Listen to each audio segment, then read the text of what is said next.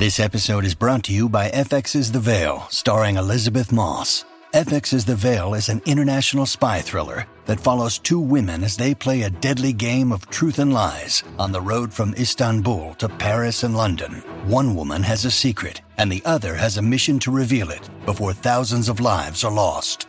FX's The Veil, now streaming, only on Hulu. Look, Bumble knows you're exhausted by dating. All the, must not take yourself too seriously, and 6'1" since that matters. And what do I even say other than, hey? Well, that's why they're introducing an all-new Bumble, with exciting features to make compatibility easier, starting the chat better, and dating safer. They've changed, so you don't have to. Download the new Bumble now. Hi, Tom Bernard here. You're listening to Best of the Family. Enjoy the show. Thanks for listening.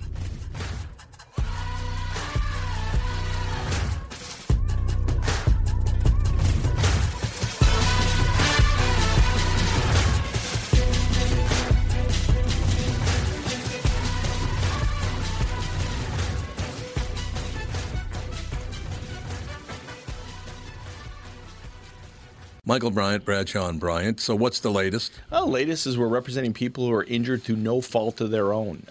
People come to us. We talk to them about what their rights are. We talk to them about things that, adjusters would call them up and ask them about. And we represent people in order to get them justice for the injured. And have been for a long time. Very, very successful, no question. I do meet a lot of your clients. They come up to me on the street and whatever, and they talk about this, that, or the other thing. And they both say, why do you guys hang out with Doug Sprinthal?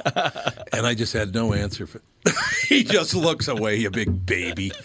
In any case, that's the whole deal. So people, they got any problem whatsoever, personal injury or other legal problems, whatever, they just reach out to Bradshaw and Bryant. Yeah, Joe and I have both been president of the trial lawyers for the state, so we talk to people about all sorts of issues. The consultation is always free, and that's what we do. Michael Bryant, Bradshaw and Bryant.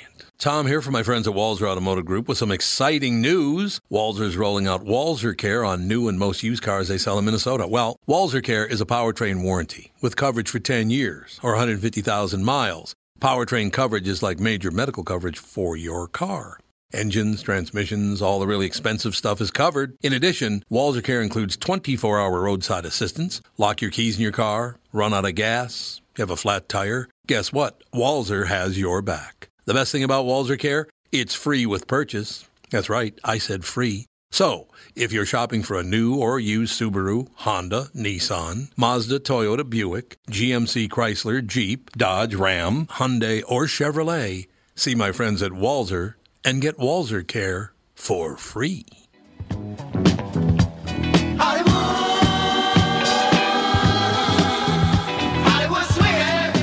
This is the Tom Bernard Show. I'm Dave Schrader, sitting in for Tom. He'll be back with you tomorrow. Joining us now on the line, Kristen Burt. Kristen, welcome. Hi, how are you? I'm doing good. How about yourself? I'm great, thank you. Really busy, but good. Well, that's good news, right? Yeah, it is good news. I was on the set last night of Dancing with the Stars with all the athletes, so it was a late night, but it was a good night. How is that shaping up? I mean, is this, you think this is going to be a pretty special season because of all the celebrity athletes they brought on? See, I think it's cool because I like the theme aspect of it because athletes have a tendency to do very well on Dancing with the Stars.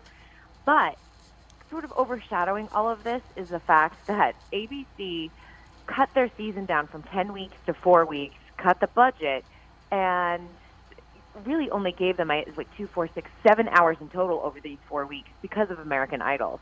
And we know how American Idol is going. So it's a little bit bittersweet, I think, for everybody.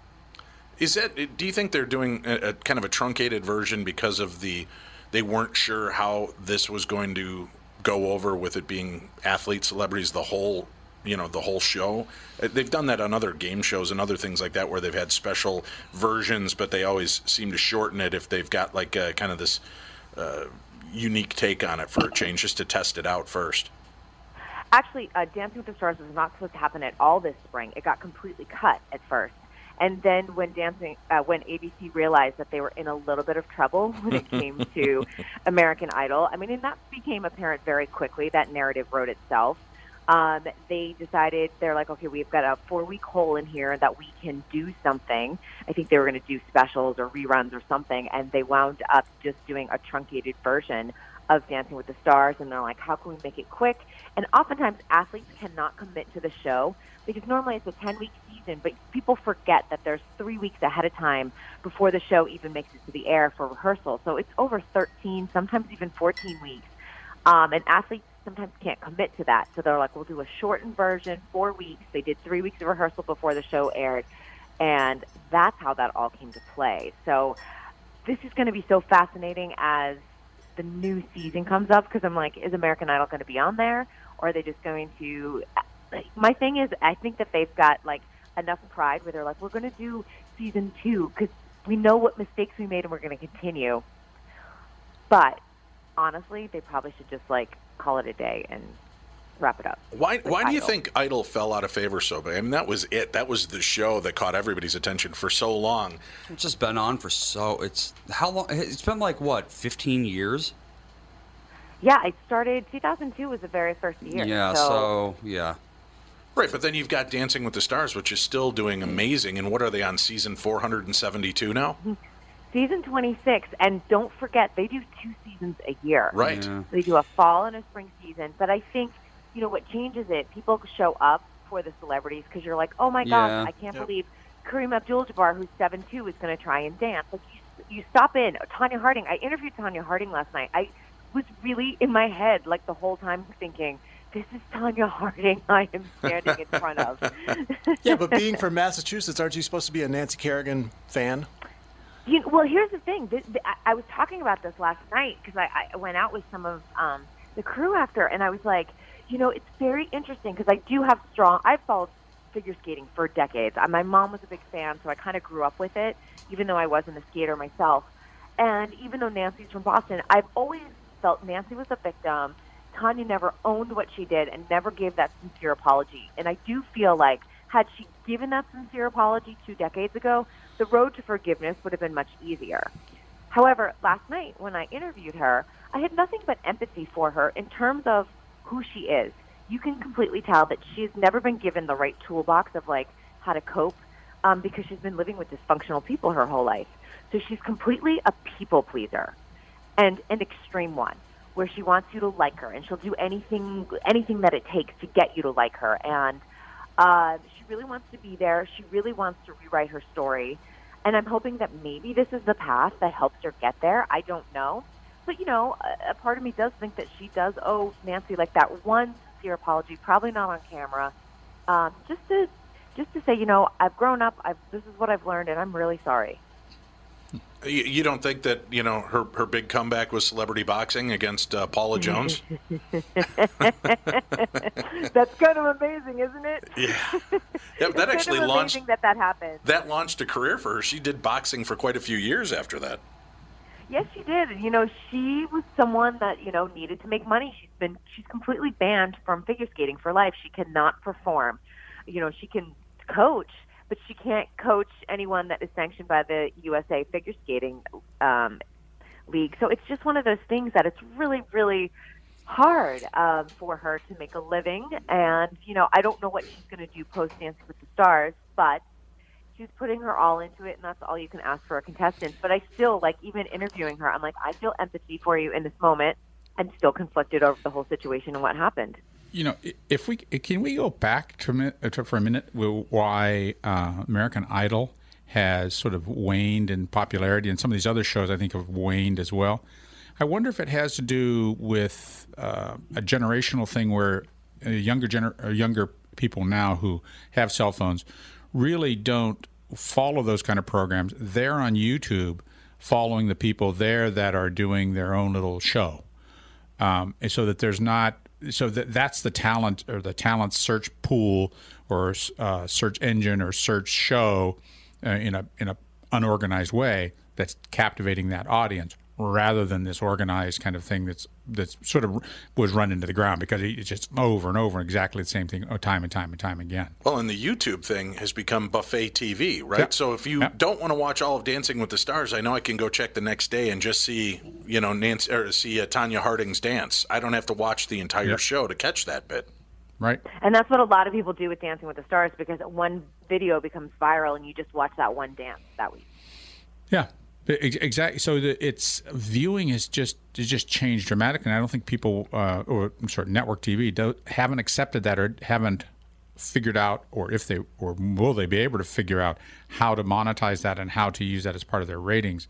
And just because it's just, in fact, I talked to somebody that's shocked me. He was, I would say mid-40s. He said, "Yeah, I only watch YouTube. I don't watch regular TV. I've cut the cable. I'm nothing else. I just watch YouTube. I watch educational things on YouTube, entertainment on YouTube. I just watch that." And it was a person that I did not expect to hear that from. I would expect to hear that from someone who's 25, but not someone in mid-40s, mid-late 40s. I just fascinating. So I think things are really changing in a dramatic way that we're just not accepting. And, also, I think you look at The Voice, that is killing it. It's not making stars out of the contestants, but we show up to see the judges. We show up to see who's new, and you see them all fighting and things like that, and that's fun. But it's kind of interesting that that's why people show up on Dancing with the Stars, even like, I just need to see that one person dance because I don't think they can dance. But other than that, waiting week to week, I'm even kind of annoyed. Like on Hulu, Handmaid's Tale is, they're dropping one episode a week. I'm like, I just want to binge it, honestly. I want to spend a Friday night and just stay up all night and watch every episode. All night? All night. That's a lot of popcorn. I will watch the whole thing. A lot of popcorn. I do that with Stranger Things, too. That's here's the weirdest trend in watching right now that's going on, Ralph. I've got little kids, right? They like to go on kids YouTube, and watch other kids play with toys. Yep. Toy channels are huge. So they don't want to play with toys. I can't get them to focus on, hey, look, Dad got your Godzilla toys. Oh, yeah. Hey, Dad, look at this. And then they pull up a video of a kid playing with a Godzilla toy, taking it out of the package, talking about the toy, playing with it, and they will be transfixed for 20 minutes watching somebody else play with a toy. I don't know what's going on in the world with entertainment. What's going on in the world with entertainment is that people find that relaxing. Yeah. And that's exactly what I've seen on the Cooking Channel and on the Food Network. If you look at those television shows, they are nothing about cooking, nothing about technique, nothing about cooking at all. All they are is a talking head and some with bigger heads than others, that are there. And the key shot, sort of the money shot of Food Network, is cutting up an onion. Every episode has, let me show you how to cut up an onion. And it's this relaxing kind of mindless TV that people enjoy. Not unlike professional sports to a certain extent. Not unlike reading a crappy novel. Not unlike soap operas. It's just mindless TV. They're a chef. I mean, they've gone to school. They're a chef. Whereas YouTube gives somebody a platform to shove a condom up their nose or eat a Tide Pod. I mean, just some random person. Yeah. And it is kind of obnoxious how someone can make $10,000 for doing something everyone else does, except they're the lucky one who happened to get, Well, some of the channels I get, some of the people are extremely entertaining. They're good at what they do. They're funny. They're charming characters that you can watch on YouTube, and they do these 10-minute vignettes. I dig that. That's funny. Yeah. But it's the watching kids color or watching kids play with toys. And sometimes, Ralph, it's not even kids. It's my one son is addicted to this guy. They never show the guy, but he talks like this. And today I got the new Transformer toys, and we'll see what these ones do. And he's opening up the packages and folding them out, and my kids are transfixed. It's insane. Well, Kristen, what mindless TV do you watch? Or are you always working? If I need to, there are days, honestly, that I need to come home and kind of decompress, and I want to watch something completely mindless. I will turn on Bravo TV, and some of those ridiculous reality shows, I don't even sit there and focus in on them. I'll move around the house, but I just need something mindless banter, like a Vanderpump Rules, which is trash TV, or Southern Charm, and it makes me laugh because I'm like, people are absurd, and what are they selling their souls to? But at the same time, I'm like, I don't have to listen to heavy politics. I don't have to listen to the latest entertainment news because that's my job, and I listen to it all day long. I am so glad you did not say the Kardashians. I do not watch the Kardashians. Good, I can't even handle that as mindless, honestly. Yeah, it's really not pleasant. So Christian, I picture you. You're in your workout, not a workout clothes. In what do you call it? Sweats. Sweatshirt, sweatpants. Yoga pants. Yeah, yoga pants. You got maybe yoga sandals on, walking around the house, mouth breathing while you're listening to this. You got your mouth open, doing one thing or another. You're watching, you got your mouth open. You're just sort of, your eyes, then you sit down for a minute and your eyes glaze over and you're just thinking of something else. I don't know if that says something about Kristen or about you, Ralph. Right? Or my brain cells, like one drops out on the couch and you have to clean them up after. But my husband will walk by and he'll be like, "What are you watching?" And I'll be like, "I don't really know." And he's like, "Well, what's the plot?" I'm like, "I don't know. I haven't really been that focused on it, you know?" and there's a basic human need for that entertainment. Yeah, truly, and every person needs that to a certain extent. My wife and I watch these YouTube videos about these narrowboats on the canal system, and there's one called Cruising the Cut, and it's just a fascinating kind of production. Guys, he's a producer. He used to work for one of the radio stations or TV stations there, and he just does a wonderful job of these things. And it's nothing more than him sort of cruising along in the canals. He'll fix an engine. It's just absolutely. It's just like the cooking shows. There's no real, substantive content in it, but it's a great thing to watch for mindless TV. You sit there, eat pizza with your mouth open or popcorn, and you just, and the pieces of popcorn are falling out on your lap because you got your mouth open. And you breathe. See, this sounds like there was a game. Andy, you're a gamer. Do you remember Animal Crossing at all? Yep. See, my kids would play this game, Animal Crossing, and I couldn't understand it. To me, it just looked like the stupidest thing I've ever seen. Very, very I picked up the remote one day to just see what was the allure of this. And really what you're doing, Ralph, is you're fishing or you're catching butterflies, and then you go into the trade shop and you turn them in for money, and then you can buy things to go back to your little hut and dress it up. Yeah, there's no combat. There's nothing to it. There's no real goals except for paying off the loan on your house. Right. And all of a sudden, I'm 3 hours into this game, and I'm like, what just happened to me? But I would say... It was like a Zen garden. I would say that video games all are exactly the same. That way, in that they are mindless entertainment. You're there, you're interacting a little bit, but it's not much different.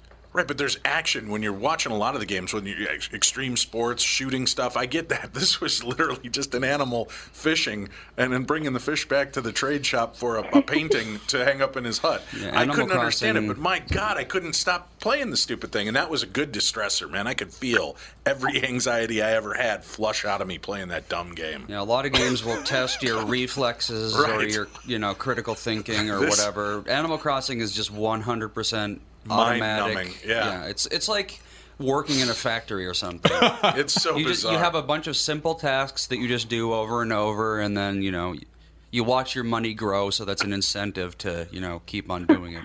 Stay on forever. Exactly. Let's we'll pick it up when we come back. I want to talk about the juggernaut that is the Avengers and what's going on with that. Kristen Burt's with us. We'll be back right here on the Tom Bernard Show. Tom Bernard here with CEO of North American Banking Company, Michael Bilski. Great to have you here, Michael. Thanks, Tom. Always a pleasure to be with you. One thing we keep talking about is that North American Banking Company is a community bank. Why is that important?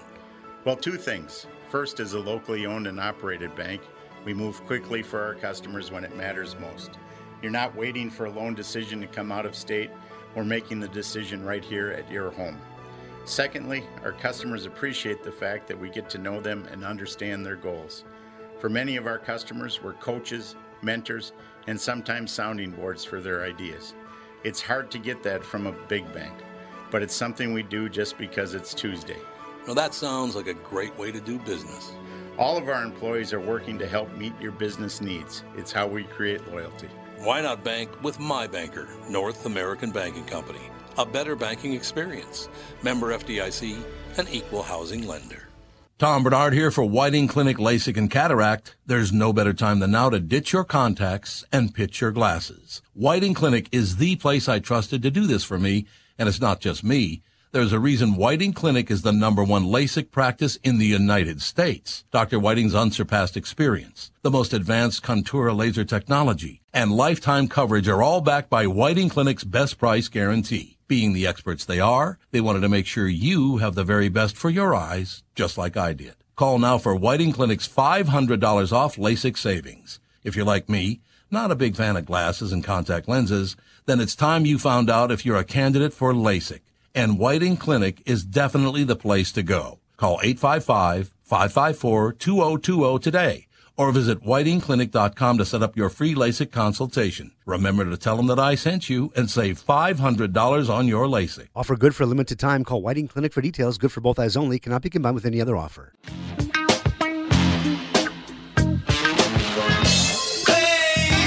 We're back on the Tom Bernard Show. Kristen Burt calling in from Hollyweird. Kristen, this superhero thing is not going away anytime soon, is it? It is not. And, you know, it's amazing to me because I do have superhero fatigue. I'm going to be super honest. And it's one of those things that the general audience, though, will go and see it. And they're totally fine. And they'll go and see the reboots of this once they start. So on some point, they'll start all over again. We all know that.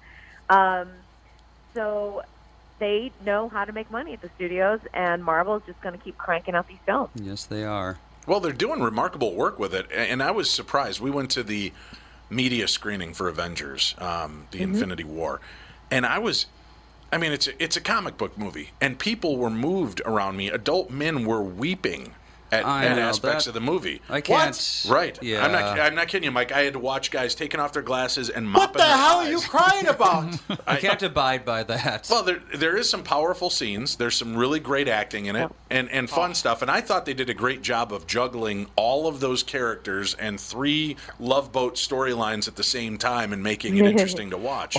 So there's the 3 Love Boat storylines. Or what are the 3 love lines in this movie? Well, just the fact, like, you've got one group is off doing this segment, and I don't want to give any spoilers away, so I'm not going to get into I just want to know, what are the 3 love interests? I don't mean love interest specifically. I just mean, remember on Love Boat, they'd always break it up. You'd have 6 celebrity guest stars, and each one had their own story. And once in a while, they'd come together at the captain's dining table, and then they'd vex off again, like Fantasy Island. So, Kristen, they've taken a page right out of soap operas.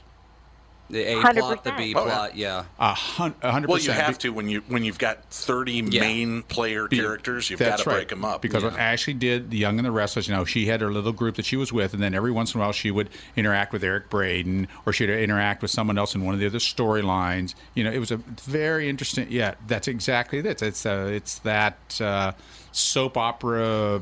But Marvel's really good at figuring out which characters to put together in a scene that walk away with this. So it's been a lot of fun watching that. And I think my belief, Kristen, and I know other people have voiced this, is the fact that this is the decade of the nerd. All of us that grew up in the 70s and 80s loving these comic books and wanting this, technology and movies finally caught up to where they could give us this on the screen. So finally we've come to age. We're able to see everything we ever wanted to see when we were kids blowing up, and we're the ones, I think, that are spending the most money on it. Is this, probably 60 to 40-year-olds that are out blowing money, and then you've got their kids that are coming into this because you're bringing them along for the ride.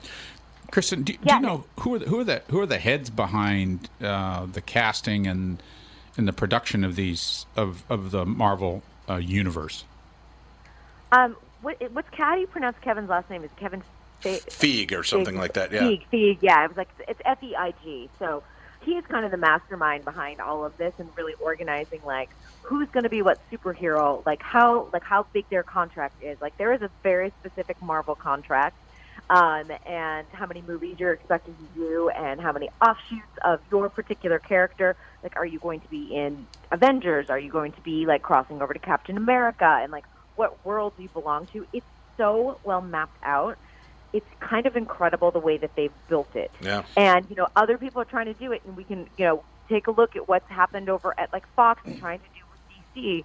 It's kind of a mess. Warner Brothers, it's just no one can do it as well. I think the anomaly has really just been Wonder Woman. Other than that, trying to do Justice League doesn't even compare to Avengers. Does Stan Lee have any the fact that he created most of these characters? Is that unifying influence? Is he involved with that? He's not doing great right now. No, he's in a mess right now. I mean, we're talking. There's been a major Hollywood Reporter cover about him with elder abuse, surrounding himself with horrible people, his daughter, who's in her 60s, spending all of his money. Yeah. And this all started to fall apart once his wife passed away a few years. Was it last year? Yeah, I think it was a year ago. Yeah, and he's 90-some, but I think he's got some sort of dementia and can't take care of himself No, anymore. he's not that, but he's still doing Comic-Cons. He's out there. Yeah, he's still out there meeting and greeting. He happens, and I think that's great. As a matter of fact, I think they said he's already filmed cameos for like the next 5 movies. Jesus. Just so that they can keep him in the loop. But yeah,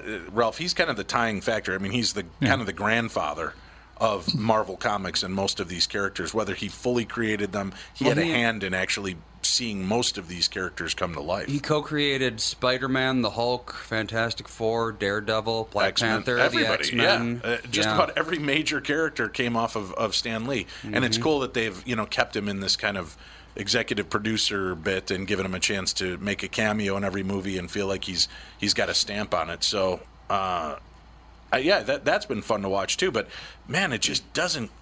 You think something's going to wane, and it doesn't. They just keep hitting. I think probably the weakest link in the Marvel armor right now has been the Doctor Strange movie. Oh, and see, that was one of my favorites. Right, but you just don't hear the hubbub about that you do about every other movie that's come out.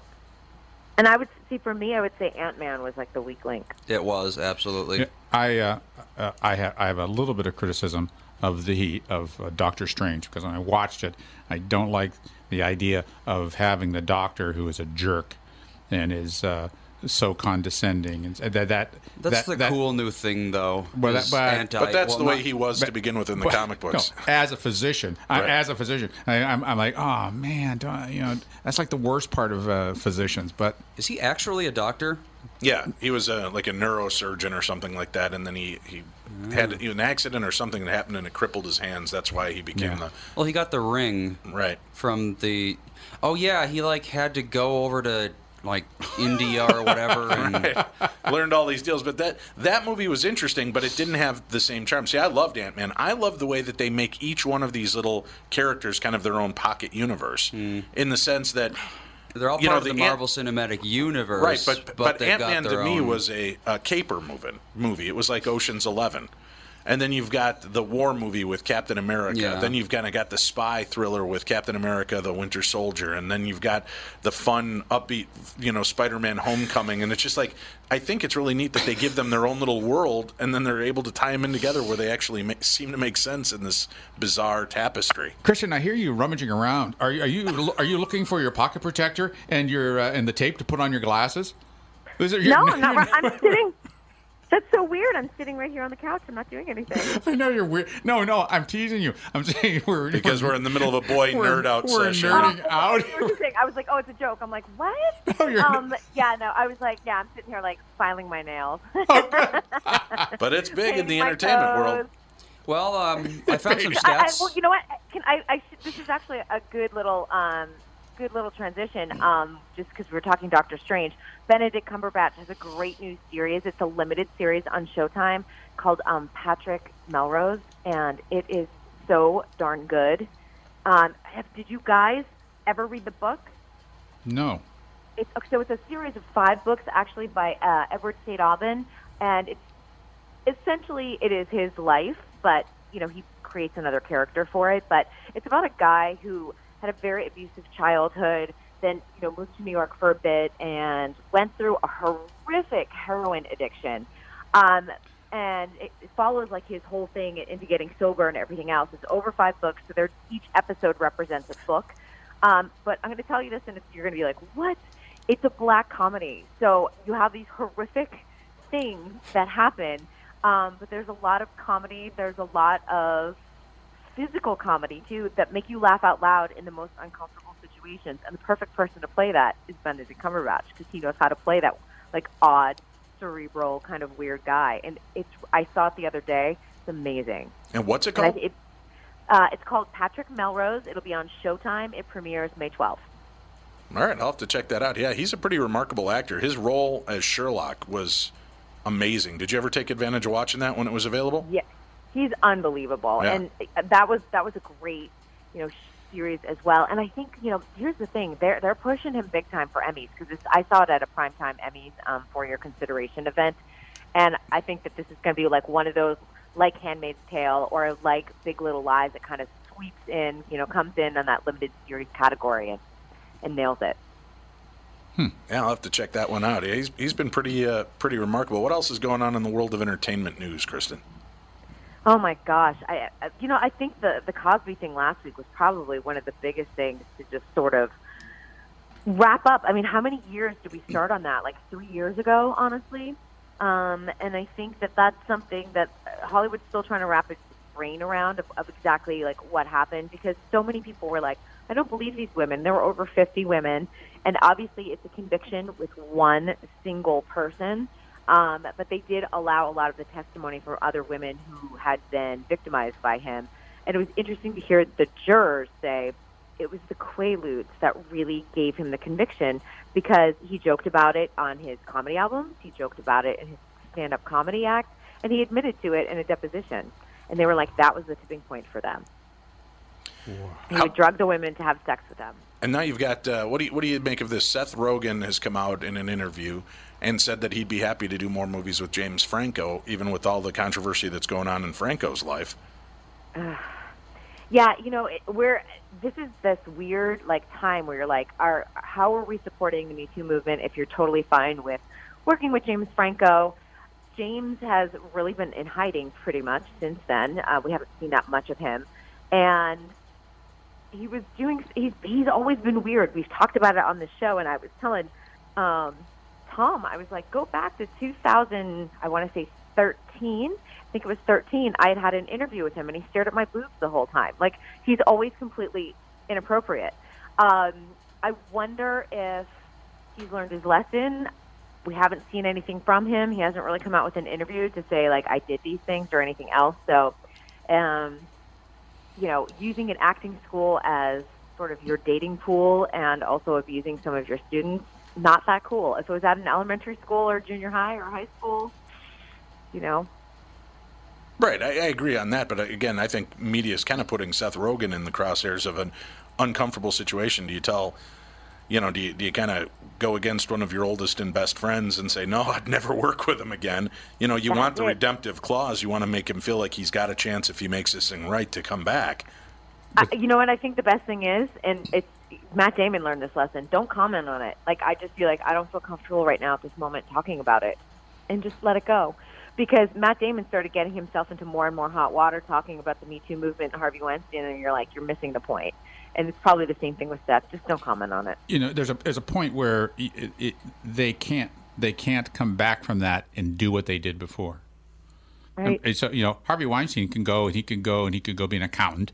He could go and he could do something else. But to come back in the same industry, I think that you've burnt that bridge. And there's a certain, if you make one mistake and you say, you come onto one woman, that's one thing. But we have this chronicity of behavior and abuse and power, pushing and that sort of stuff. When you have that, you can't be in that industry anymore. You can't do that anymore. Go drive a garbage truck. Go to make cabinets. Go be accountant. Do something. You have to do something else. And I don't think you can be redeemed, but you can't do that same thing. There are consequences for that. People can forgive you. Ask Tonya Harding. Tonya Harding can't do figure skating anymore. Yeah, there you go. That's exactly it. She builds decks or something now. Is she a carpenter? Yeah, she is. She's like some sort of carpenter or something. All work is honorable. So, and it's you can't in this the Me Too movement is so important. Yet there's so many people who are have been ostracized and have been convicted without a trial. Fortunately, Bill Cosby had a trial. But so many other people have been thrown out. They're just thrown out. And rightly so. But it's not. There's no due process, which is a scary thing in America. But we can't. Yeah, I do agree on that. And I also think that I hope that women moving forward, if you have been a victim of something, let's start going. Let's take those steps of telling authorities and seeing what you can do and take those steps instead of just blasting it on Twitter. I mean, and I think I've said this before in terms of if nobody's listening to you, the cops don't listen to you, lawyers don't listen to you, nobody will listen to you. Okay, maybe then you turn to social media, but I think that even to make your case look as strong as possible, in this era, try to go to the authorities or someone of authority that can help you out. See, and I follow what you're saying, and we're up against a break. We'll talk about when we come back the idea that if you've gone to authorities, you've gone to the law, you've gone to your prosecutors, and nobody wants to step up, then maybe you take it to social media. To me, that becomes even more dangerous, because at what point, if everybody else that is in the know of the law has said there's nothing here, does it still allow you to go out and besmirch somebody in the kangaroo court of public opinion by telling people this happened, even though there's not enough proof that anybody in the legal system will help? We'll talk about that when we return on the Tom Bernard Show. Tom here for Sabre Plumbing, Heating, and Air Conditioning. Right now, Sabre and Bryant are teaming up to offer 0% financing for 36 months when you buy a new Bryant furnace. This is the perfect time to replace your old furnace with a new trouble-free, energy-efficient furnace from Sabre. And when you buy Bryant equipment, you're getting one of the most trusted names in the industry. This 0% offer is available for a limited time. Call Sabre Plumbing, Heating, and Air Conditioning to find out more, and please tell them that Tom sent you. Sabre and Bryant, whatever it takes.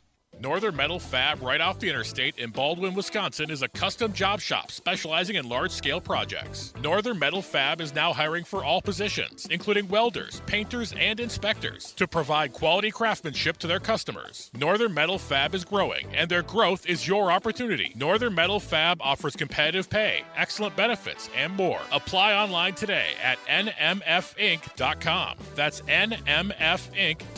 Northern Metal Fab is an equal opportunity employer. If I were a carpenter, you were a lady, would you marry me anyway? This is the Tom Bernard Show. Tom will be back with you tomorrow. Filling in, I'm Dave Schrader. We were talking about the kangaroo court. Mike, you were saying something during the break. We were talking about how people are quick to judge by nothing more than social media blasts. What was the story you were referring to? No, there's a local place over on West 7th, right by the X, Tom Reed's. It's a good hockey place. People go there before the Wild games, and they had the two Wild games, the playoff games recently, and there was a guy in there who was accused on Facebook of stealing memorabilia. Because when you go in there, they just have wall-to-wall, hockey stuff. And the guy was accused, and they went on Facebook and named him and contacted his boss and, just named him publicly, even though he's a private citizen. And it turns out the guy had been in the restaurant a year before. He wasn't even there on the night in question, and they just blasted him. Jeez. Yeah, that's a class action lawsuit. Well, not like a reverse class action lawsuit. Basically, anyone who tweeted that should have to pay up, I think. Yeah. Named in that suit. Yeah, exactly. So it's social media mob mentality, or social media justice, social media. I hate the word lynching, or hanging, or if you're in some countries, stoning. Mm. Well, I like how people are always so oh, I can't believe how barbaric we used to be. We used to lynch people without any proof or any trial, and then they go on social media and do basically the exact same thing. Except it's just, instead of lynching, it's trying as hard as they can to ruin someone's life, just based on hearsay. It's you're not any better than people used to be. Well, this is, and with the celebrities, Kristen, do you think any of the celebrities that have been publicly named and shamed at this point might be taking a beating over nothing? I mean, has there been any of the cases that seem to not hold water? But the one that's really interesting to me, and I don't know enough about it, but we do know that NBC News has had a tremendous amount of scrutiny over their department and their HR department and how they've handled sexual harassment in the past. The recent news of Tom Brokaw, the woman came out and she was like, I don't want anything out of this. I don't want money. I don't want a settlement or anything else. I just want other people to know. She told her story to Variety. Washington Post covered it as well. But then, you have, at last count, I think I saw 65 NBC News employees, including, people like Rachel Maddow, a lot of people that are high-level ranking news names that you would know, were all backing Tom Brokaw, saying that they did not have that experience. And I just worry sometimes, are you sitting there saying that this woman didn't experience this? Are you saying that she's lying? then you know what I mean? But obviously you have had great experiences with Tom Brokaw and you want to support him. So it's a fine line that we're all walking on both sides of it. I have no idea if Tom Brokaw did it, but I have to say I don't know why this woman would tell the story otherwise. That seems kind of weird to come out of the blue and just be like, by the way, like he tried to, he invited himself to my apartment and my hotel room and I kept saying no and it was uncomfortable.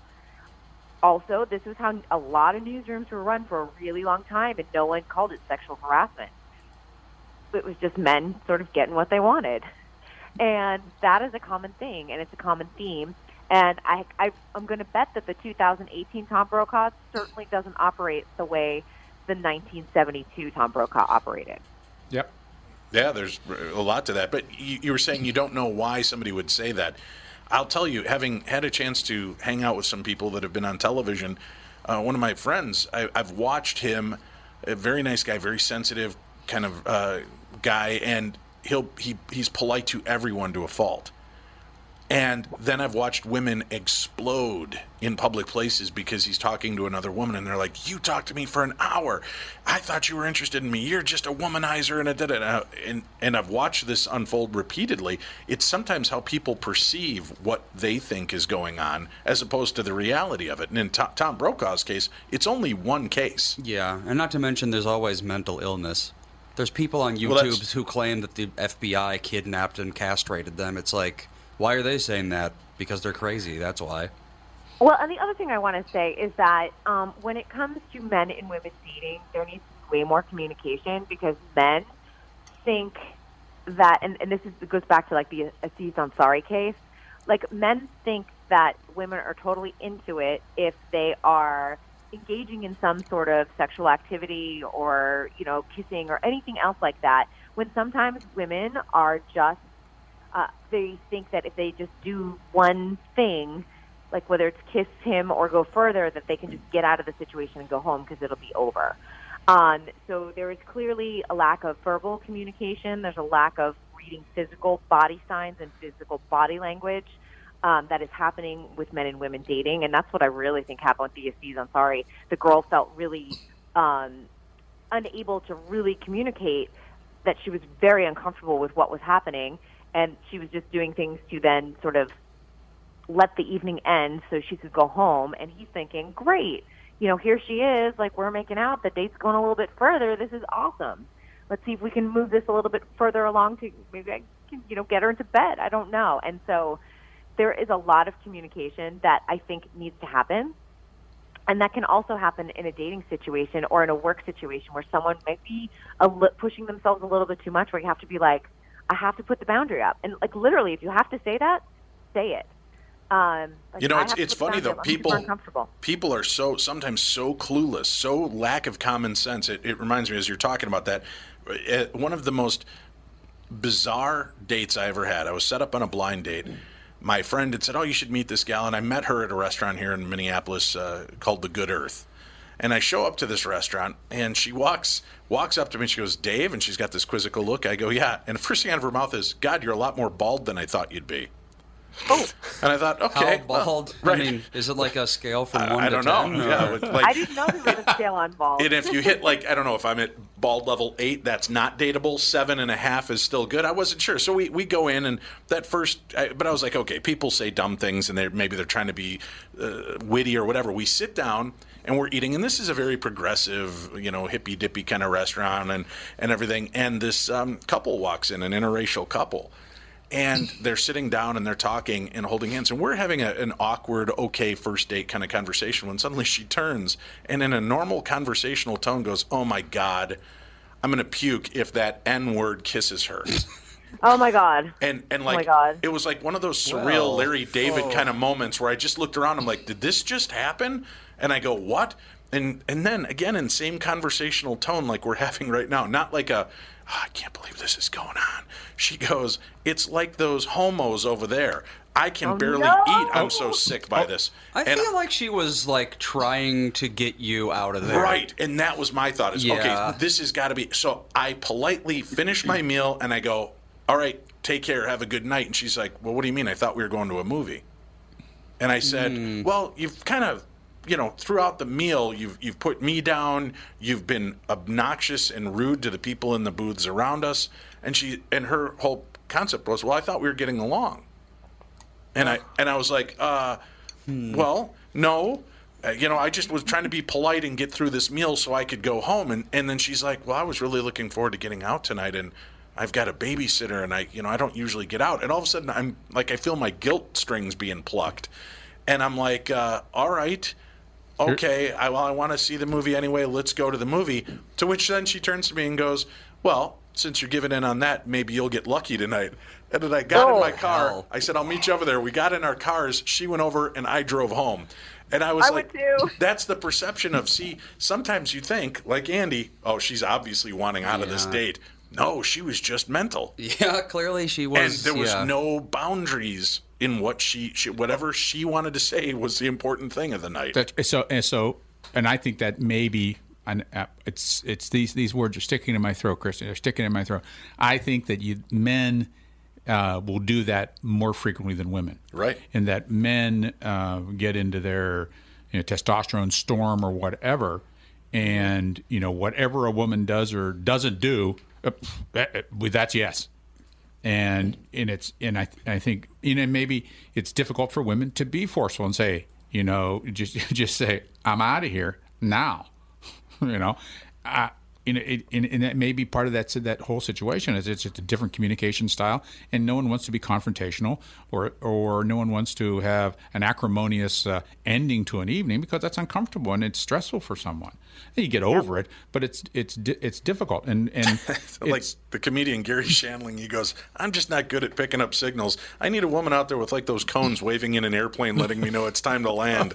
And but that's the exact kind of thing that's going on. People just, you're right, Rolf, they don't want confrontation. They figure, and you brought it up earlier, Kristen, with the idea of, well, if I kiss him and, make out, maybe we can just end the night and that'll be where it goes. But to the guy, that was like, oh, this is going well. She obviously wants me here. There may be a little too much alcohol involved. What? Because, really. Like, on a first date, I've had plenty of first dates, but I will not drink on the first date. I mean, if she wants to, that's fine. I get it. But I've been called out for not drinking on a date, and I'd be like, well, it's the first date, and I want to get to know you, and I want to be sober.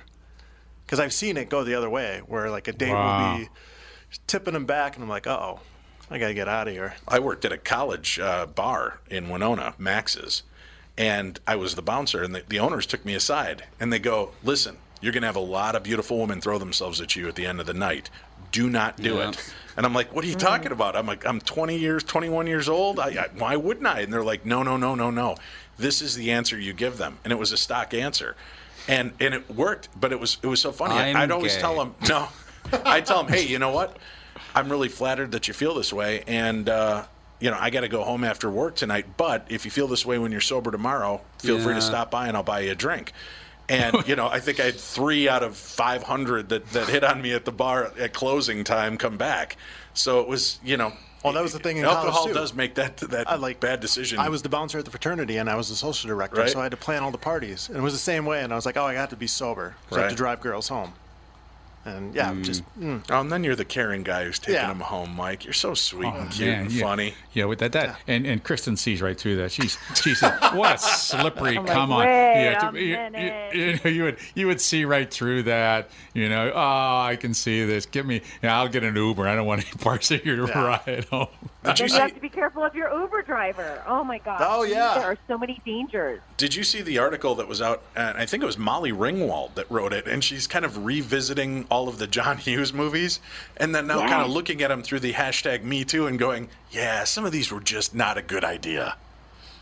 Isn't that interesting? I mean, you can go through 16 Candles, and then you start thinking about that, and you're like, oh. Right, the Jake hands off his hot, sexy, overly drunk girlfriend to Anthony Michael Hall, who ends up having sex with her when she didn't even know it because she was so drunk. And, in the movie it was funny and charming, and now when you sit back, you're like, oh, my God, that's date rape.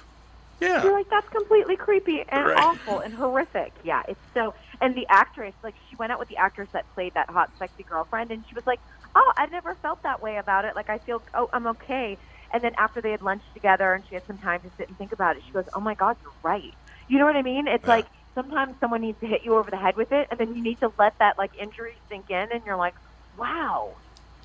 because it was just a different time, and we portrayed things differently in film, and you know, you tell those stories, and now you're like, wow, that was really awful. There was a great scene. I don't know if you ever watched The Goldbergs, which to me is like my version of the Wonder Years, watching the 80s, this kid grow up. He and his buddy go to his sister's college, and they decide they're going to pull a Revenge of the Nerds and do the panty raid, and halfway through it, they're like, God, I just feel icky. This is weird. Why is this so funny in the movies and so disturbing in person? And you get that different perspective as you get older, looking back at what was really funny and entertaining, and now you're just like, oh my God, that's really awkward and uncomfortable. Why was that so funny in 1983 and now it's not? It's interesting how people are like, they look back on that kind of thing and they're like, oh my God, I can't believe, we used to watch that. And then they'll watch a movie where someone, gets their head ripped in half by a zombie and they're like, ha ha ha, funny. It's like, why is that not disturbing, but the other thing is disturbing? It just doesn't make any sense. Watching Mickey Rooney play a Japanese landlord in Breakfast at Tiffany's. Yeah. I love that movie, and you sit there and you go, I can't even watch it. It ruins the rest of the movie. Yeah, it's cringeworthy. And that's, they took some heat with the Simpsons talking about Apu and the fact that Hank Azaria has done the voice for so long, and then they did that kind of aside where she's like, what do you do when it's something that was funny and topical 25 years ago is now considered offensive? And, it's already part of that culture and part of that show that's got such a deeply embedded root system. And to Hank Azaria's credit and defense, he stepped up and said, you know what, I'm okay to be replaced. And I get that now, and I follow it. And my intention was never to hurt. My intention was always to be a positive influence. So I guess there are some celebrities that are seeing the way. Thank you, Kristen. I know the hour went by quick. We appreciate you. We'll talk to you again next week. Sounds good. Thank you. All right, we'll be back. Tom here from my friends at Walzer Automotive Group with some exciting news. Walzer's rolling out Walzer Care on new and most used cars they sell in Minnesota. Well, Walzer Care is a powertrain warranty with coverage for 10 years or 150,000 miles. Powertrain coverage is like major medical coverage for your car. Engines, transmissions, all the really expensive stuff is covered. In addition, Walzer Care includes 24-hour roadside assistance, lock your keys in your car, run out of gas, you have a flat tire. Guess what? Walzer has your back. The best thing about Walzer Care? It's free with purchase. That's right, I said free. So, if you're shopping for a new or used Subaru, Honda, Nissan, Mazda, Toyota, Buick, GMC, Chrysler, Jeep, Dodge, Ram, Hyundai, or Chevrolet, see my friends at Walzer and get Walzer Care for free. Michael Bryant, Bradshaw and Bryant. So what's the latest? The latest is we're representing people who are injured through no fault of their own. People come to us. We talk to them about what their rights are. We talk to them about things that, adjusters would call them up and ask them about. And we represent people in order to get them justice for the injured. And have been for a long time. Very, very successful, no question. I do meet a lot of your clients. They come up to me on the street and whatever, and they talk about this, that, or the other thing. And they both say, why do you guys hang out with Doug Sprinthal? And I just had no answer for it. He just looks away, you big baby. In any case, that's the whole deal. So people, they got any problem whatsoever, personal injury or other legal problems, whatever, they just reach out to Bradshaw and Bryant. Yeah, Joe and I have both been president of the trial lawyers for the state, so we talk to people about all sorts of issues. The consultation is always free, and that's what we do. Michael Bryant, Bradshaw and Bryant.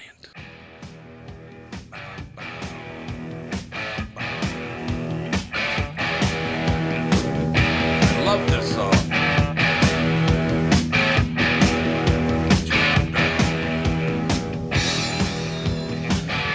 We are back, ladies and gentlemen. Tom Bernard Show. A U.S. serviceman has become the world's first man to ever receive a full penis and scrotum transplant.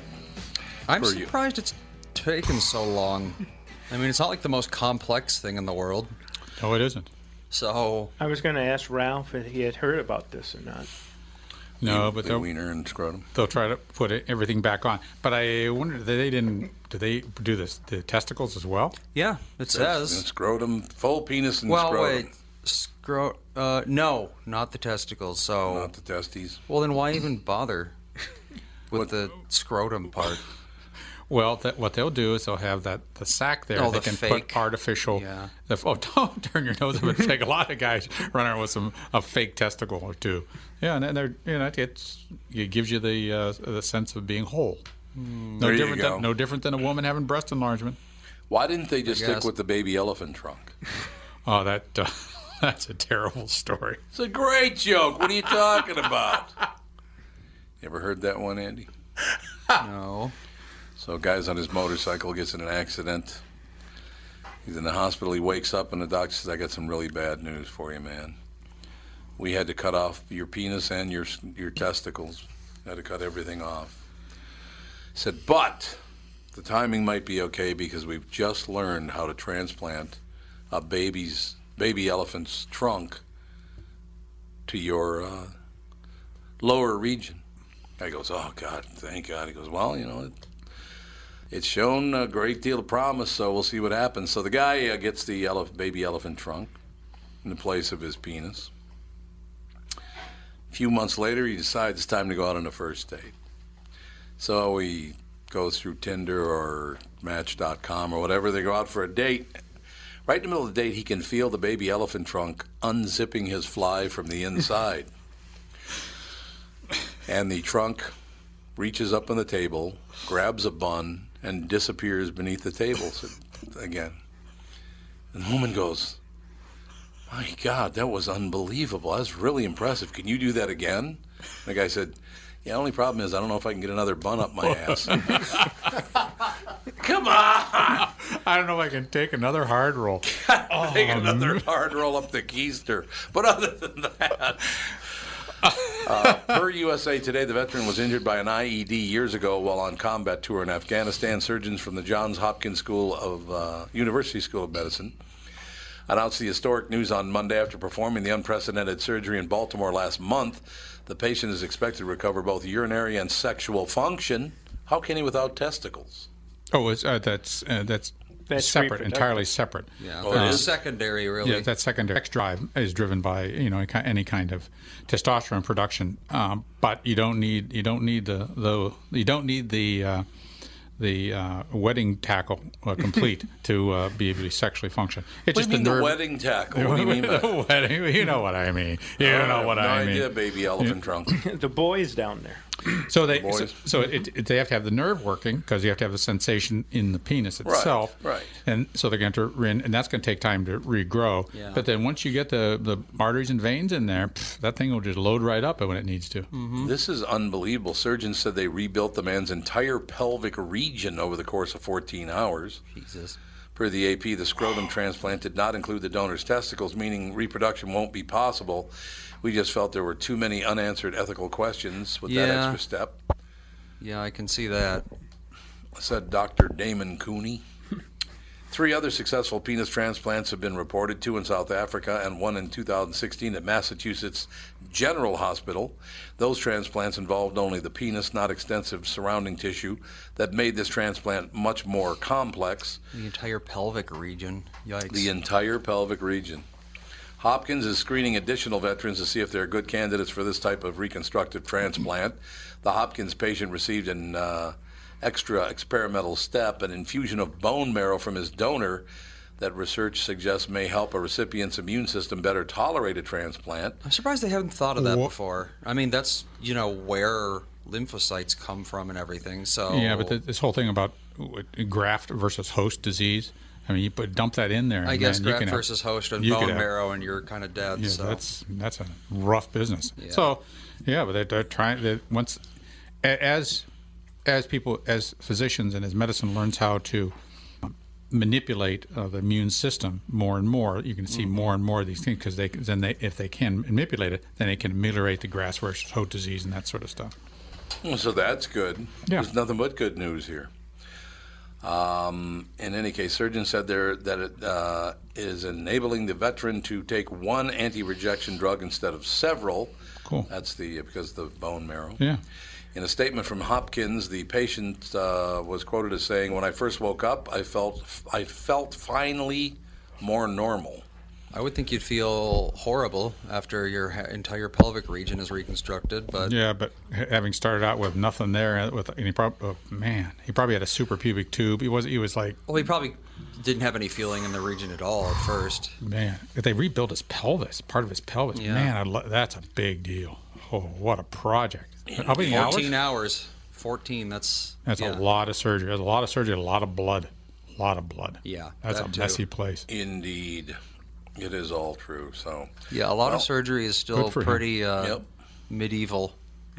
Yeah, because we don't know a whole lot about It's the only nerves we can grow are non-peripheral nerves. No, peripheral nerves can regenerate. Peripheral nerves, given the right, but still, it's very imperfect, and it's not. Because sometimes they'll grow into the wrong nerve, and then at that point you're just kind of screwed. That's right. The axons can only grow in certain areas. Yeah, I don't understand why we can't just make basically a wire that connects two nerves.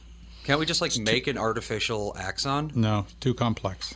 Way more complex than just electrical current. So see, Andy, you got to go to medical school.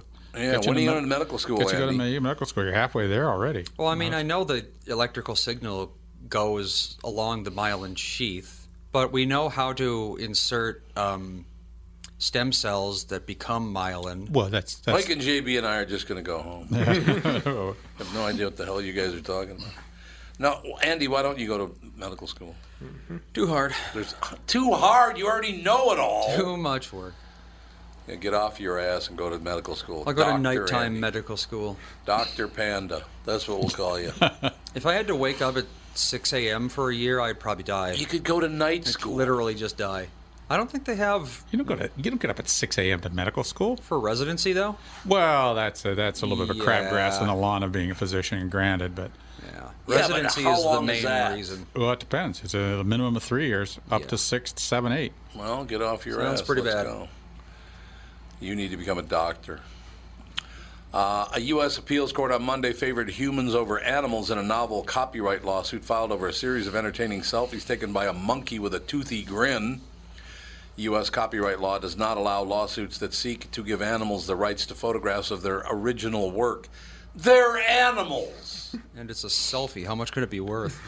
The 9th U.S. Circuit. Oh, it's the 9th U.S. Circuit Court of Appeals. Do they bring every goofy case to the 9th? Yeah. They do. Every goofy case is at the 9th U.S. Circuit Court of Appeals. Copyright infringement can only be claimed on behalf of humans, the court said. Per the AP, the unanimous 3-judge panel upheld a lower court ruling that dismissed the lawsuit by the People for Ethical Treatment of Animals. Oh, it's PETA. Yeah, it's PETA. Like I said, every goofy case goes to the 9th. Against a photographer whose camera was used by a crested macaque to... don't be giggling over there, JB. Grow up, for Christ's sake. Show some maturity. It's where you put the emphasis when you said the word emphasis. When you said the word macaque. It is pronounced macaque. It is pronounced macaque. Unfortunately. It is. It's not spelled that way. Yeah, it's M-A-C-A-Q-U-E. Macaque. There you go. To take the photos in 2011, PETA's 2015 suit against David Slater sought financial control of the photographs, including a now famous selfie of the monkey grinning for the benefit of the animal named Naruto. Jeff Kerr, general counsel for PETA, said the group was reviewing the opinion and had not decided yet whether it would appeal. Naruto should be considered the author and copyright owner, and he shouldn't be treated any differently from any other creator simply because he happens to be not human. I have to sneeze. Oh, man. Why am I sneezing? What will they ever think? Thank you. What will they ever think of? It's just think of unbelievable. next. I mean, it's just to extend, the difference between humans and animals, and where do you just got to draw the line. Just draw the line. It's black, white. I'm sorry, green, gray. Yeah, green, gray. Let's not go with black and white. That's been used already. Hey, speaking of that, was some black woman arrested at Waffle House? Is that a new case now? Was there? What? It showed up on the screen, so could you? There was a black woman arrested at Waffle House. Well, bring up the front page of. I know at that same Waffle House where those. It's the same one? No, I was going to say at the same one. 12 hours later, a baby was born. Yeah, some woman pulled up to it and gave birth. At the same exact one. The weirdest thing in the world. Socially active Waffle House. Yeah, Where really. is this place? Where is this? I don't remember.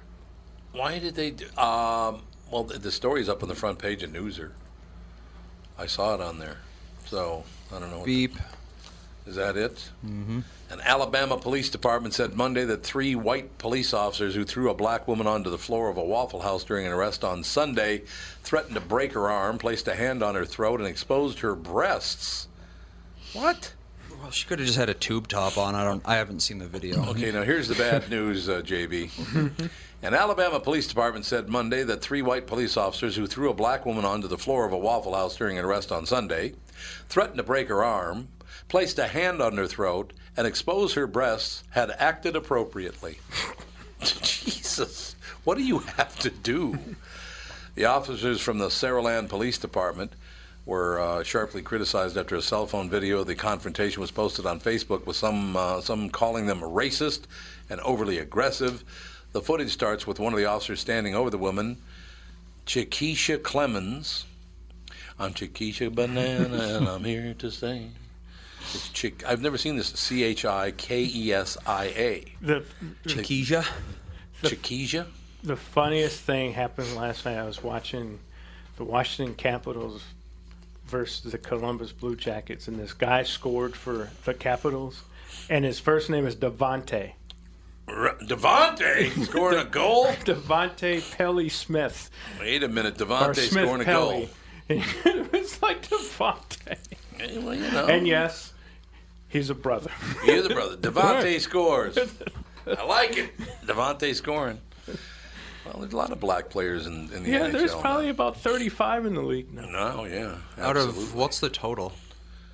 Well, there's 31 teams, and there's, about 26 guys on a team. So let's go 1,530. Right.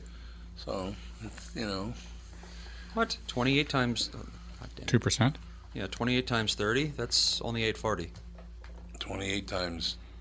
times 30? 30 teams, 28 players per team. Is that what you said? 31 teams. 30. Well, so yeah, 860. So 860. 35 out of 860. That's not quite 1%, but wait, no, it is. No, it's 4%. It's 4%. Yeah. Well, look at that. See, and Devontae's leading the pack. No, he's not. He's not one of the better ones, but it was just his first name stuck out to me. I'm just telling you this, by the way. I didn't bring it up at the beginning of the show, but for now, for the foreseeable future, on this show or the KQ Morning Show, you cannot say the words "the" and "twins" together. Okay. I don't want to hear it. I don't want to hear their name. Is it because they got swept this weekend by the worst team in baseball? By the worst team in baseball. They got swept by the worst team in baseball. Their pitching is horrible. I mean, their pitching is just dreadful. Other than Barrios does a pretty good job, but he got shelled a little bit himself. It's so bad it's driving Mike to New York. Well, he's always been a Yankee fan. He's always been a turncoat. But seriously, the Twins, I don't want to hear the Wild. I don't want to hear. Although, Leopold did the right thing. Yeah, he gas piped him. He gas piped him. It was time. Hey, I gave you all the money in the world, paid all these players all the money in the world. I gave you 9 years, and you brought back nothing. Well, so it's time to go. Well, in the NHL, it's the last league where you would see this for the most part. There are a bunch of knucklehead general managers, and then there's a bunch of good ones. And the good ones always fleece the knuckleheads. And they do? Yeah, and the Wild's general manager he wasn't a knucklehead, but he wasn't fleecing anybody either. Yeah. And that's why they just set pat. Well, they overpaid Parisi and Suter too. There's no doubt about that. They trust Devin Dubnyk way too much. Yeah, there's no doubt about it. We'll be back. Tom Bernard Show. Tom Bernard here with my buddy and CEO of North American Banking Company, Michael Bilski. Michael, this is a tough time for businesses not only in the Twin Cities, but all over right now. Can you tell me a little bit about what North American Banking Company is doing for your customers? Tommy, at the bank, we're helping businesses with all of our tools at our disposal. Lenders are working as long as it takes with our customers to help them through these tough times. We've processed well over 300 loans for customers and funded over $70 million through the SBA's Paycheck Protection Program. Through our payment deferment program, our current customers were able to skip 1, 2, or even 4 payments with no penalty. Finally, being a locally owned and operated bank, we're able to move quickly and take action for our customers when they need us most. Why not bank with my banker? God, I can't tell you how great it is working with Bilski. Did you record that, Andy? Could you send that to me? North American Banking Company, a better banking experience. Member FDIC, an equal housing lender. Tom Bernard here for Whiting Clinic LASIK and Cataract. There's no better time than now to ditch your contacts and pitch your glasses. Whiting Clinic is the place I trusted to do this for me, and it's not just me. There's a reason Whiting Clinic is the #1 LASIK practice in the United States. Dr. Whiting's unsurpassed experience, the most advanced Contura laser technology, and lifetime coverage are all backed by Whiting Clinic's best price guarantee. Being the experts they are, they wanted to make sure you have the very best for your eyes, just like I did. Call now for Whiting Clinic's $500 off LASIK savings. If you're like me, not a big fan of glasses and contact lenses, then it's time you found out if you're a candidate for LASIK. And Whiting Clinic is definitely the place to go. Call 855-554-2020 today, or visit whitingclinic.com to set up your free LASIK consultation. Remember to tell them that I sent you and save $500 on your LASIK. Offer good for a limited time. Call Whiting Clinic for details. Good for both eyes only. Cannot be combined with any other offer. Speaking of diapers, I went to Waffle House last night. Tell you, I thought the IHOP was a dump until I went into a Waffle House. Wow, they're not even trying in there. Here's something you'll never hear in a Waffle House. Nice job cleaning up. Now, if you've never been to a Waffle House, just imagine a gas station bathroom that sells waffles. You've been to a Waffle House.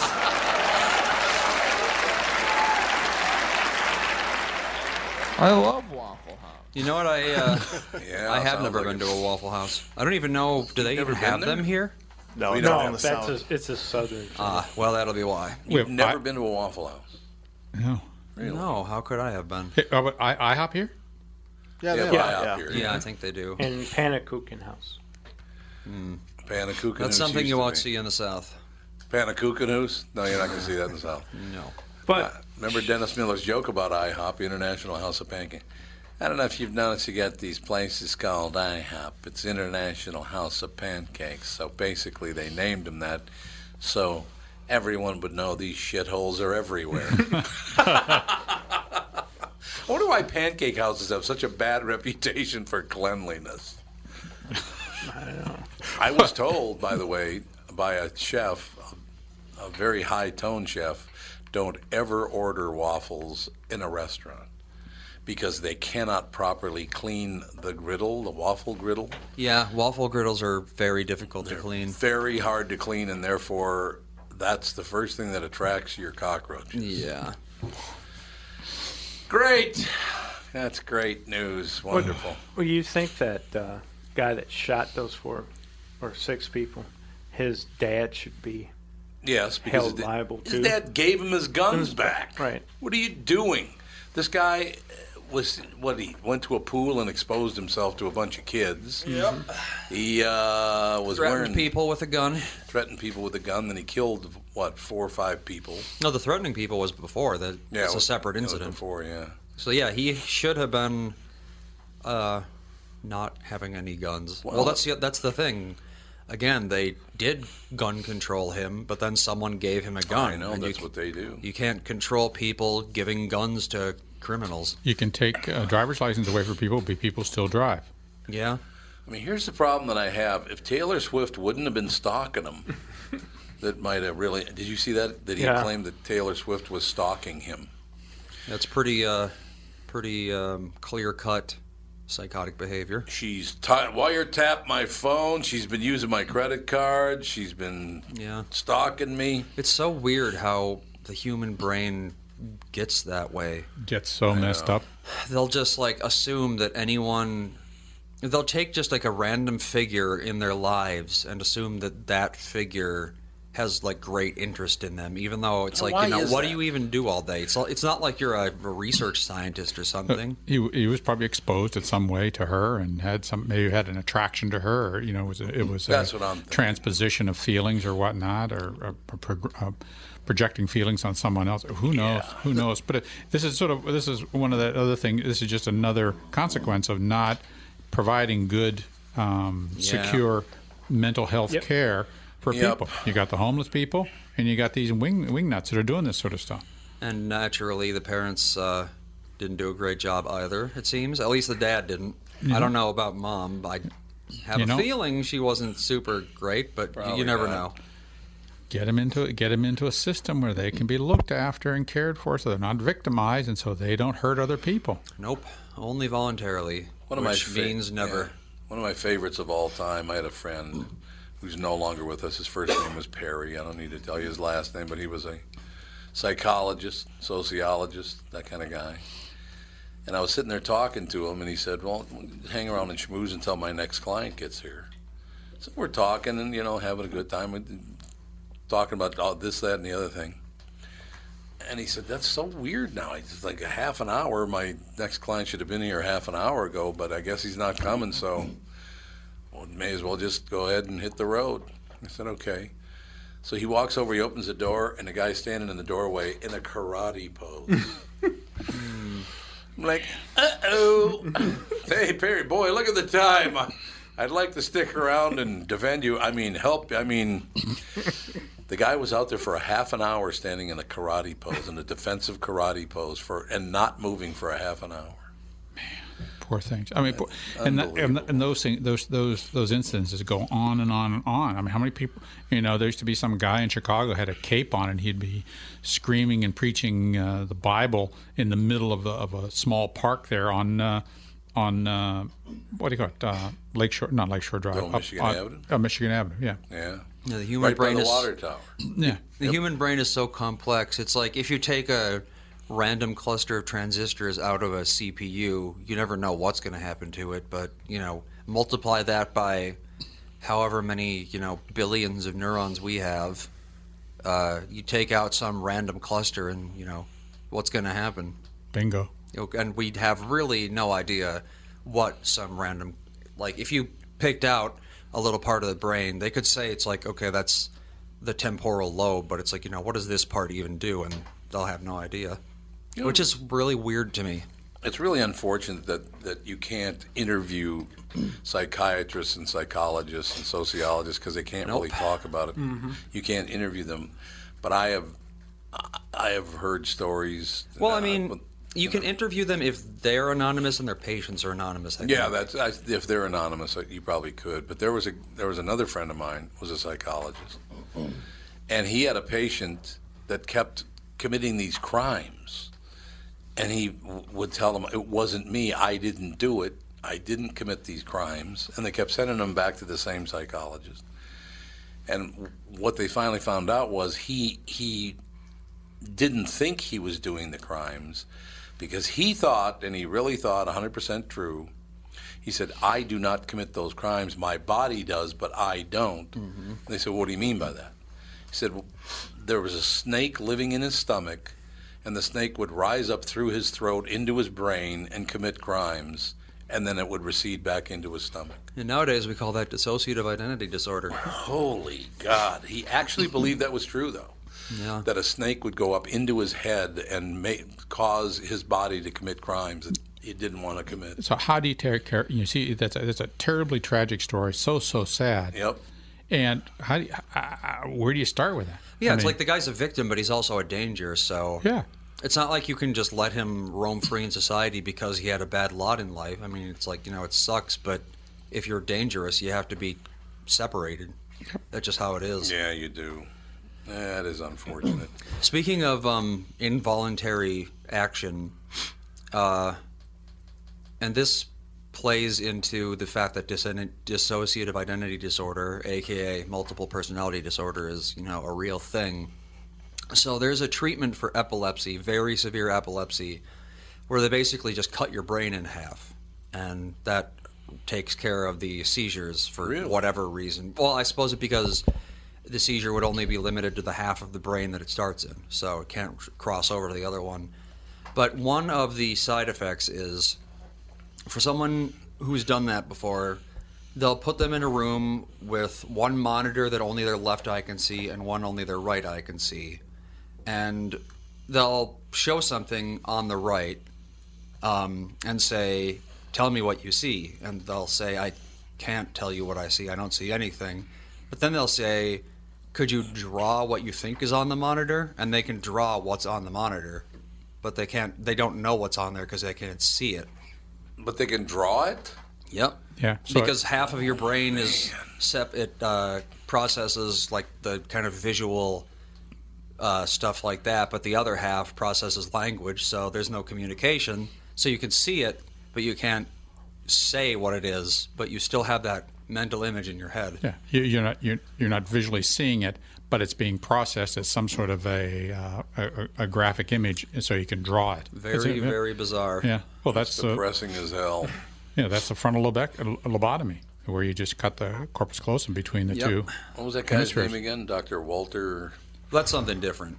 What? The corpus callosotomy is it's still a thing that they do. Yeah, but it's rare, but that's what they do when you say you're dividing the brain. That's what you're doing. Yeah, that's the communication. But you're thinking of the ice pick lobotomy guy. The ice pick lobotomy. It's a bit guy. different. What's his name? Dr. Walter Clemens or something like that. Yeah, they don't. What the hell was his name again? I don't think they do those anymore. Take an ice pick and just hammer it in there with a little hammer, right in there. That felt good, I bet. Up underneath, up above the eye. Antonio Moniz. No, that's not the guy. Well, yes, it is. No, it's not. Actually, I would hope he did this under anesthesia. No, I'm talking about with like when they go to inject my ankle. Sterilely? Yeah. It's kind of hard. No, I'm talking about, but they like numb it. Imaging. No, there's no. This was in the 40s. Oh, okay. Yeah, no imaging. They would literally just go into the brain, destroy, however much they felt like, and go, well, let's hope this works. Yeah, that was James Watts was a neurosurgeon who was partnered with a guy named Walter Freeman. Walter Freeman, that's who I was thinking of. They became. Walter Freeman, yep. They're the ones who spread the lobotomy to America. Yes. I think. Walter Freeman. Yep, and then Rosemary Kennedy kind of put the kibosh on that procedure. Yeah, they did, because the Kennedy family didn't want... The old man, Joe Kennedy, didn't want to deal with her because she was a handful, so he had her lobotomized. And then she went... What a great family. Yep. What a barn burner of a family they are, no question about it. All these politicians are all my favorites. First hour we talked about how the new regime is jacking up the price of everything because of the new tax bill, and now this hour we're talking about some other politicians that turned on their own family. But other than that, they're really good people, all of them. Former President George H.W. Bush has been hospitalized in Houston with an infection just after attending the funeral of his wife Barbara, a spokesman said on Monday. Jim McGraw said on Twitter that the 93-year-old Bush is responding to treatments and appears to be recovering. He was admitted Sunday morning to Houston Methodist Hospital after an infection spread to his blood, McGraw said. McGraw wouldn't elaborate Monday night on the specifics of Bush's condition, saying additional updates would be issued as events warrant, but he said the 41st president was eager to get well so he can get to his summer home in Kennebunkport, Maine. I kind of doubt it. He's the most goal-oriented person on this planet, McGraw said. If your wife dies and then you get really, really ill, that usually means you've given up on life. It does, doesn't it? Dying of a broken heart. It happens a lot, yeah. I'm curious, say they call it dying of a broken heart. Yep, and I can imagine, you're married to the same woman for, has to have been 73 years. Yeah, 73 years. She's gone. That's a pretty big life change. My parents were married almost 59, and we had to keep close watch on my mother. Yeah. Because she had stopped eating and really taking care of herself. And it's true. First Lady Melania Trump, who attended Barbara Bush's funeral, sent her best wishes to the former president Monday evening, sending healing thoughts of strength along with prayers for President George H.W. Bush tonight. Melania Trump tweeted, Barbara Bush was laid to rest on Saturday in a ceremony also attended by former presidents Bill Clinton, Barack Obama, George W. Bush, and their wives. She was not... Where the hell was Jimmy Carter? Isn't he dead? No, Jimmy's only about 96, isn't he? Yeah. Oh, well then... I saw a photo of him and his wife. He's 90. He's only 93. He's only 93. But never mind that. He does live in a nursing home, so... Oh, Jimmy does? Yep. Oh, I didn't know Jimmy was in a nursing home now. Well, wait. It's hard to say. There's so much stuff on a president's Wikipedia page. It's like, who can tell what's outdated or not? Yeah. Is that so that would be like Trump's presidential library? Be a Wikipedia page. Wikipedia Probably. page. It's going to be digital anyway. That's terrible. Interesting because we actually had a dog who had the same thing. She lived in the same kennel as a male dog. She was a, what do you call him? Collie. Collie, and he was a Irish setter. Irish setter, yep. And the Irish setter died, and the collie just ran into the woods and died. Yep. Because she was just so sad that her, friend was gone. It's interesting that even a dog has that reaction. It's true. They do indeed. But hopefully former President George H.W. Bush will recover, although at 93 years old. Look at that. Those hospitalizations were not publicly disclosed. I think Dad got sick on purpose so that he could be with her, Jeb Bush said. Well, there you go. Yeah. That Dad's kind of given up. Is that what he's indicating? Well, 93 is a pretty good run, I must say. 92.5. I had to call my siblings and say, she's giving up. You guys have got to get her to want to stick around, or I understand. she's going to... No, you're absolutely Happy right. days are here again. No doubt about it. We will be right back in a couple of seconds. We have a very special guest, Joe Hagan. Sticky Fingers, The Life and Times of Jan Wenner, and Rolling Stone magazine. We'll be back with Joe in just a couple of minutes. Tom Bernard Show. Tom here for Sabre Plumbing, Heating, and Air Conditioning. Right now, Sabre and Bryant are teaming up to offer 0% financing for 36 months when you buy a new Bryant furnace. This is the perfect time to replace your old furnace with a new trouble-free, energy-efficient furnace from Sabre. And when you buy Bryant equipment, you're getting one of the most trusted names in the industry. This 0% offer is available for a limited time. Call Sabre Plumbing, Heating, and Air Conditioning to find out more, and please tell them that Tom sent you. Sabre and Bryant, whatever it takes. Northern Metal Fab, right off the interstate in Baldwin, Wisconsin, is a custom job shop specializing in large-scale projects. Northern Metal Fab is now hiring for all positions, including welders, painters, and inspectors, to provide quality craftsmanship to their customers. Northern Metal Fab is growing, and their growth is your opportunity. Northern Metal Fab offers competitive pay, excellent benefits, and more. Apply online today at nmfinc.com. That's nmfinc.com. Northern Metal Fab is an equal opportunity employer.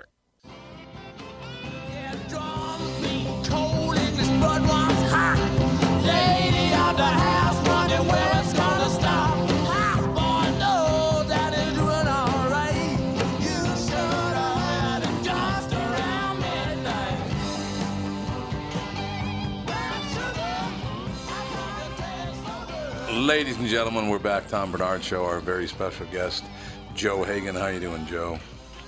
I'm doing great. How you doing? I am doing very, very well. I just have been reading some of the comments on the back cover of your book, Sticky Fingers, The Life and Times of Jan Wenner, and Rolling Stone magazine.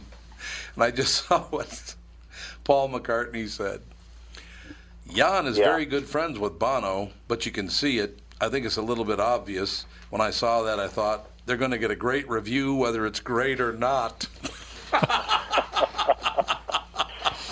That's fantastic. There you have it. There you have it. God, you got everybody's quote on this one. Wenner thinks like a water moccasin.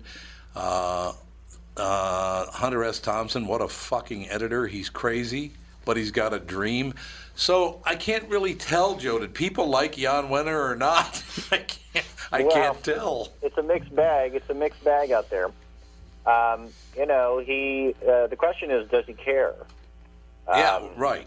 But he did at one time. Let's just put it that way. The story is of an incredibly ambitious kid in San Francisco who invents Rolling Stone and recognizes that rock and roll is going to be a giant cultural force and legitimizes it, and then he uses the magazine to kind of like social climb through the culture for like 50 years, and meets and transacts everybody you can imagine, from the Beatles to the Stones to Jimmy Carter to Hunter Thompson, you name it, all these amazing galaxy of characters who helped make the culture what it is. It is.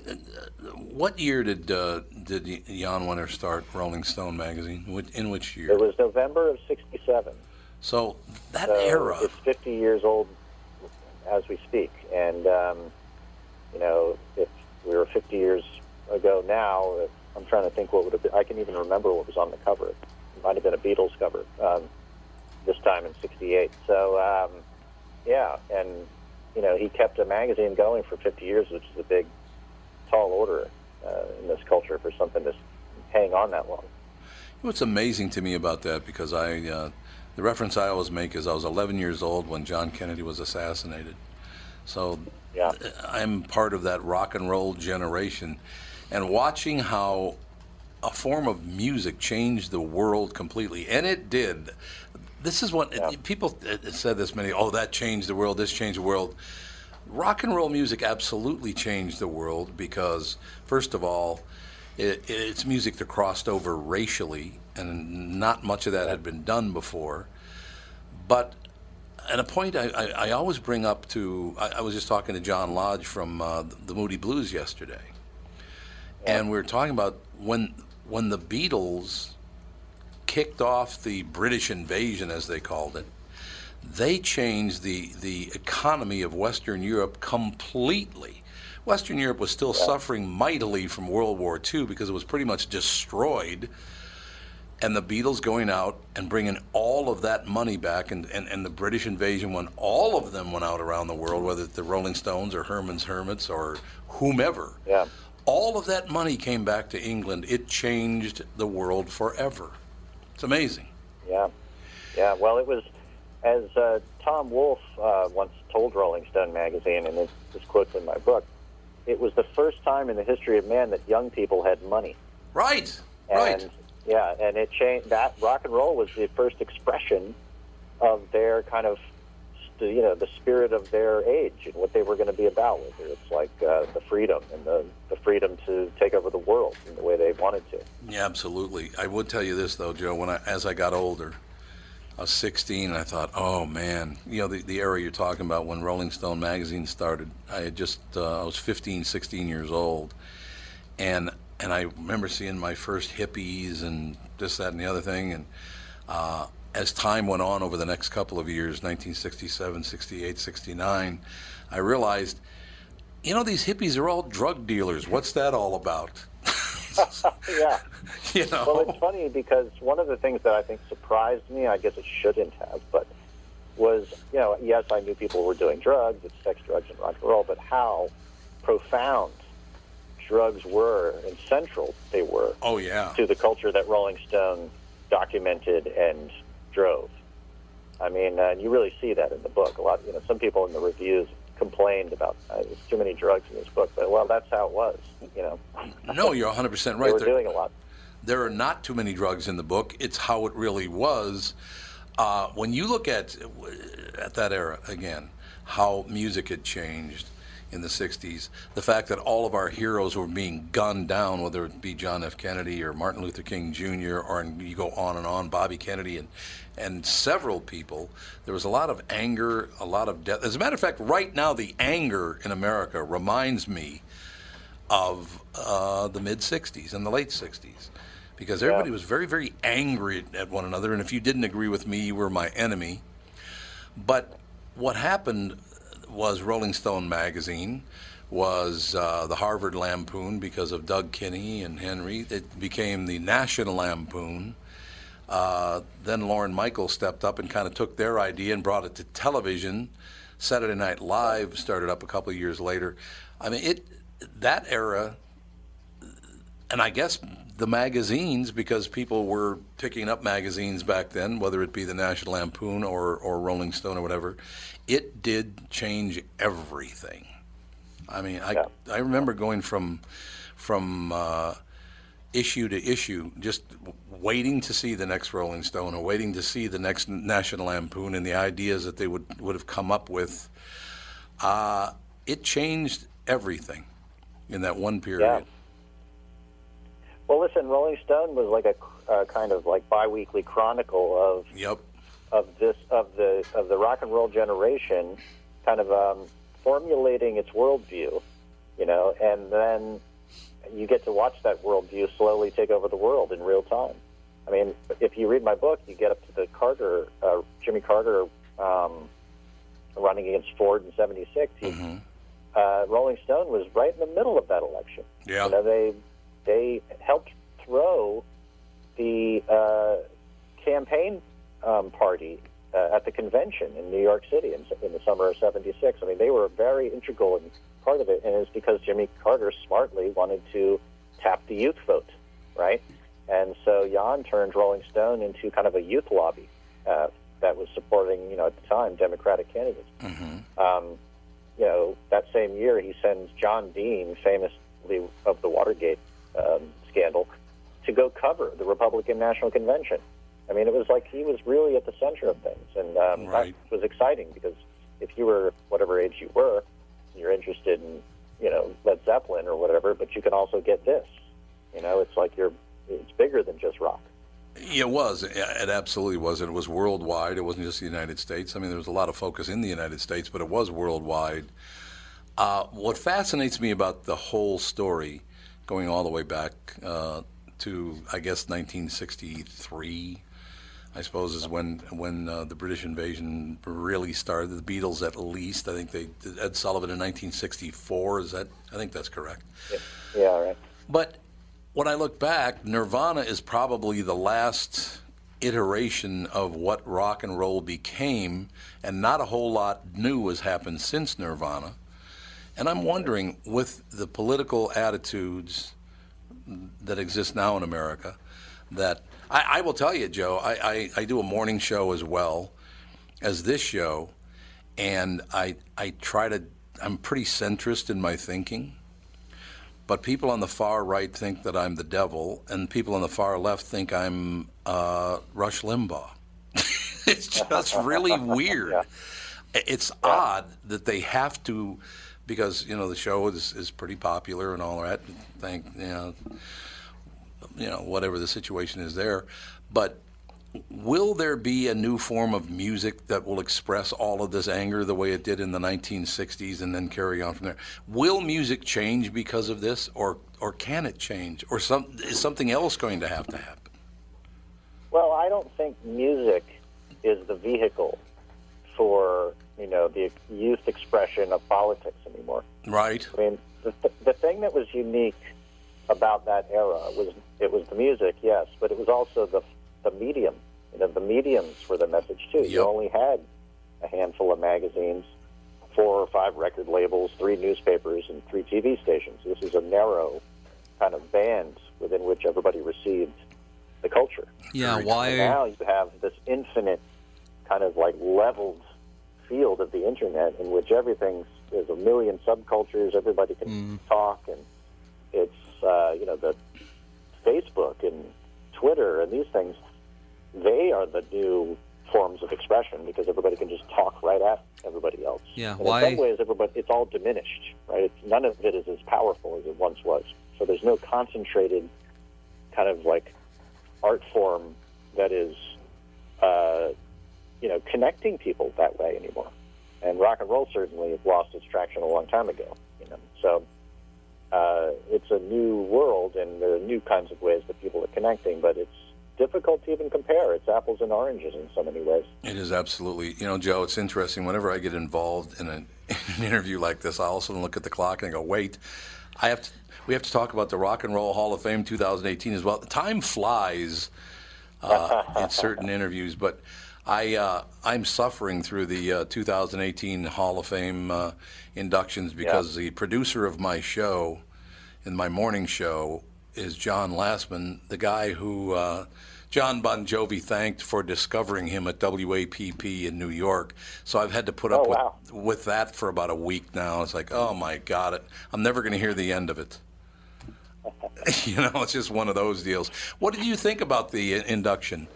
Well, I was kind of fascinated with it for a couple of reasons. One, in my book, Jan Wenner says that he doesn't think Bon Jovi, was worthy of the Rock and Roll Hall of Fame and didn't think that he meant anything to rock history. And, of course, this created a big furor. As everybody knows, Bon Jovi, he outed Jan as the one who was keeping him out of the Rolling Stone. out of the Rock and Roll Hall of Fame. Yeah. And so these guys had a tiff going on. And so for him to finally get in was, for some people, a sign that, that Jan Wenner doesn't have the influence that he once did, and I think that's true. I think the Rock and Roll Hall of Fame is undergoing some transformation now and has to kind of reconsider what it's about, who's should be in, and they've tried to diversify their nominating committee. And so there's been some alterations there. Then you had Nina Simone coming in, who's not really rock and roll, although you could say that her rebel spirit is very rock and roll. But she, last year Public Enemy was inducted, so they're having to broaden out what they mean, what the definition of rock and roll is. And it's probably necessary because they got too conservative and narrow for so long that I think did. It wasn't as interesting to people. Why do you think they're having to reinvent themselves a little bit for a post-Jan Wenner Rock and Roll Hall of Fame? Why do you think it took the Moody Blues so long to get into the Hall of Fame? Well, they're definitely sort of one of these groups that Jan and Rolling Stone and the critical apparatus probably didn't like. Yeah. And the nominating committee was very much reflecting Jan Wenner's worldview. You had John Landau and Dave Marsh and these sort of ex-Rolling Stone rock critics who were doing the nominating. They all thought very much alike in many ways. You had, Robbie Robertson. It's like a little bit of a little mafia, Yeah. And they had their way of looking at it, and the Moody Blues didn't, fit into the inner circle of what they thought was the best. And I think after a while, though, they run out of people to induct in the rock and roll category, especially from the 60s and 70s. And it probably has something, in some cases you learn in my book, there's actually personal beefs that went on between some of these people. Sure. In the case of the Moody Blues, I just think there was a bias against them from the critical world that comes out of Rolling Stone magazine. Yeah, I think you're absolutely right about that. And I think that's just how the world is. I had talked about, people's view of me personally in this market. People just have their biases and they don't want to hear anything different. It's just how it is. So things take a while. Yeah. Ladies and gentlemen, the 2018 Rock and Roll Hall of Fame, you're talking Bon Jovi, The Cars, Dire Straits, Moody Blues, Nina Simone. And we want to thank Joe Hagan, our special guest, Sticky Fingers. If you have not read the book, you need to read the book, The Life and Times of Jan Wenner and Rolling Stone magazine. All of these people did change the world, whether you wanted them to or not. They just did. Joe, thanks for your time today, sir. Great talking to you. I enjoyed it. Thanks a lot. That's going to do it. We'll talk to you on Monday with the family.